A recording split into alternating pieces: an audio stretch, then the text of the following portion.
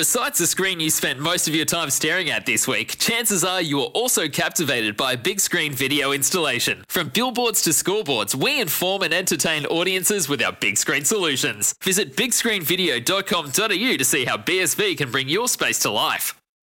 So 2 sleeps away, as we've spoken about, grand finals Saturday night, Australian Eastern Standard Time, and the teams are in a little earlier tonight. Melbourne go in unchanged, and for the Western Bulldogs, they bring back Alex Keith along with Cody Waitman, the unlucky players to miss.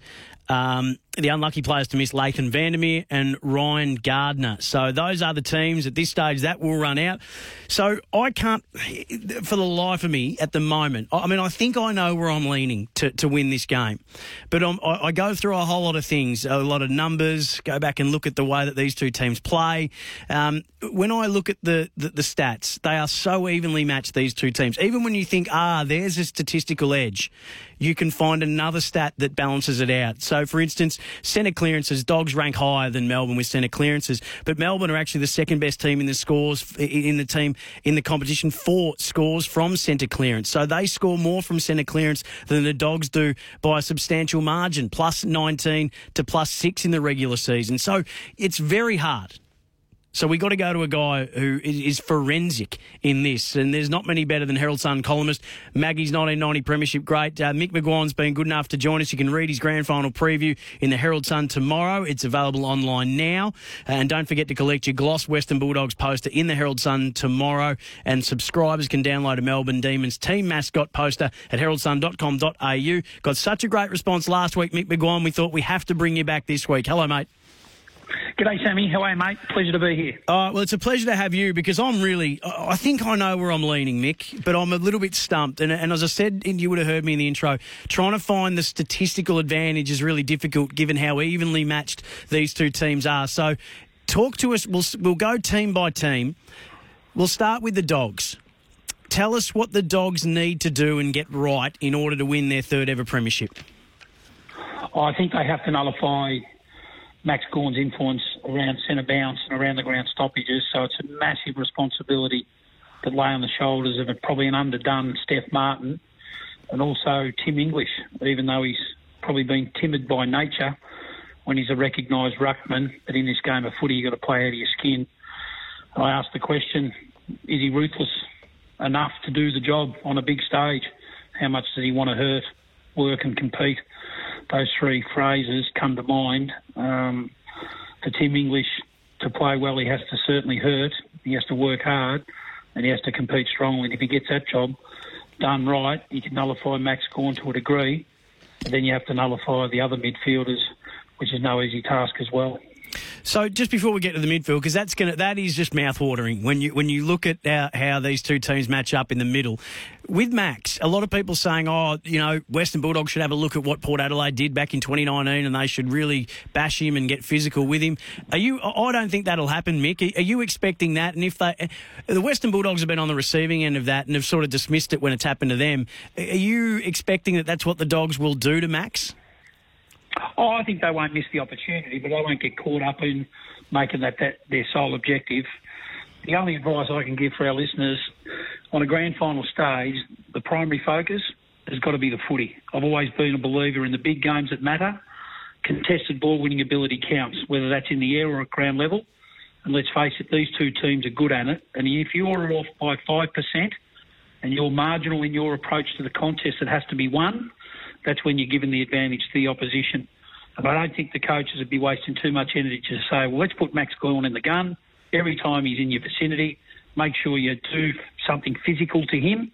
But at that opportune time, if you make a poor decision, you go to him when you could have gone to the ball and you miss that opportunity to win the footy, I reckon they're taking the eyes off the focus, which should be all about winning your own footy. So we look at this midfield, Mick, and you've got Max Gawn up against Steph Martin. You've got Petrarca up against Bontempelli. You've got Oliver up against McRae. You've got Viney up against Liberatore. Out on the wing, you've got Langdon up against Bailey Smith. And on the other wing, Brayshaw up against Hunter. I mean, that is as good as it gets. Who do you lean towards?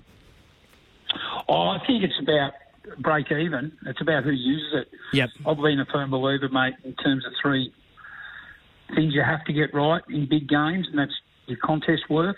Any 50-50 footy that's there to be won, you've got to try to win it against your opponent or your opposition. The other aspect is when you've got it, how poised, how composed, what's your ball use like under pressure?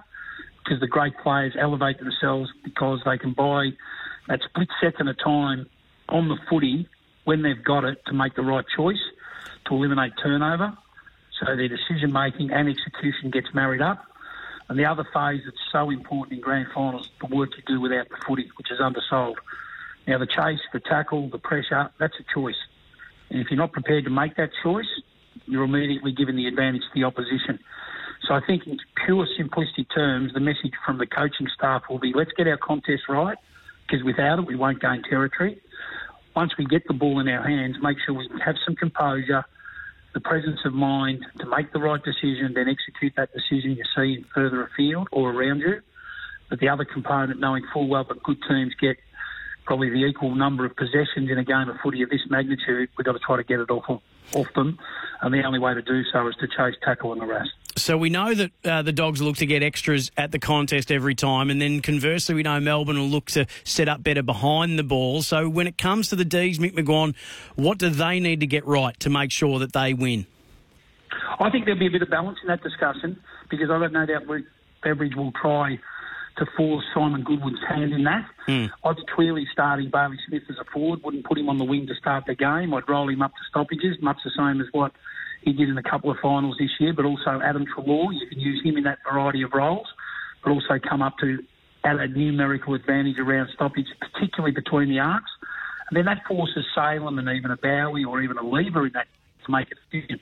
Because I don't think, as much as everyone's saying, let's get Shafi to play a defensive forward role on Lever. I think we underestimate a defender's there to pick up a forward.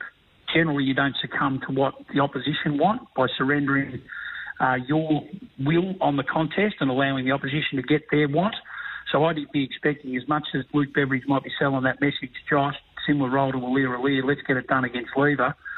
The message from Simon Goodwin would be, expect it to come, but we don't have to accept that matchup. You try to get to a small, we'll force our hand, put Hibbert across. He can do that job on a tour. He's done it previously at Essendon, but also at Melbourne at various stages. And then Lever can pick and choose who he plays on. So that's the cat and mouse that will happen in the game of footy. And the good decision makers, that's why leadership's so important nowadays on the field, to see things before they happen. And they would have went through all these what-if scenarios in their match review meetings, in their line meetings, to say, what happens if that happens? Do you want us to engage? Do you want us to disengage? Do you want to keep our defensive structure in place?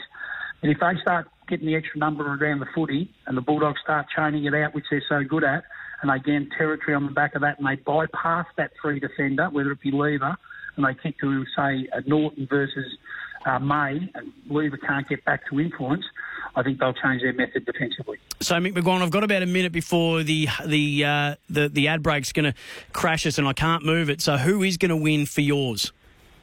I'm in Melbourne's corner, but I wouldn't be surprised at all if the Bulldogs get the job done. Two of the best teams that have gone around this year are these two teams playing in the grand final.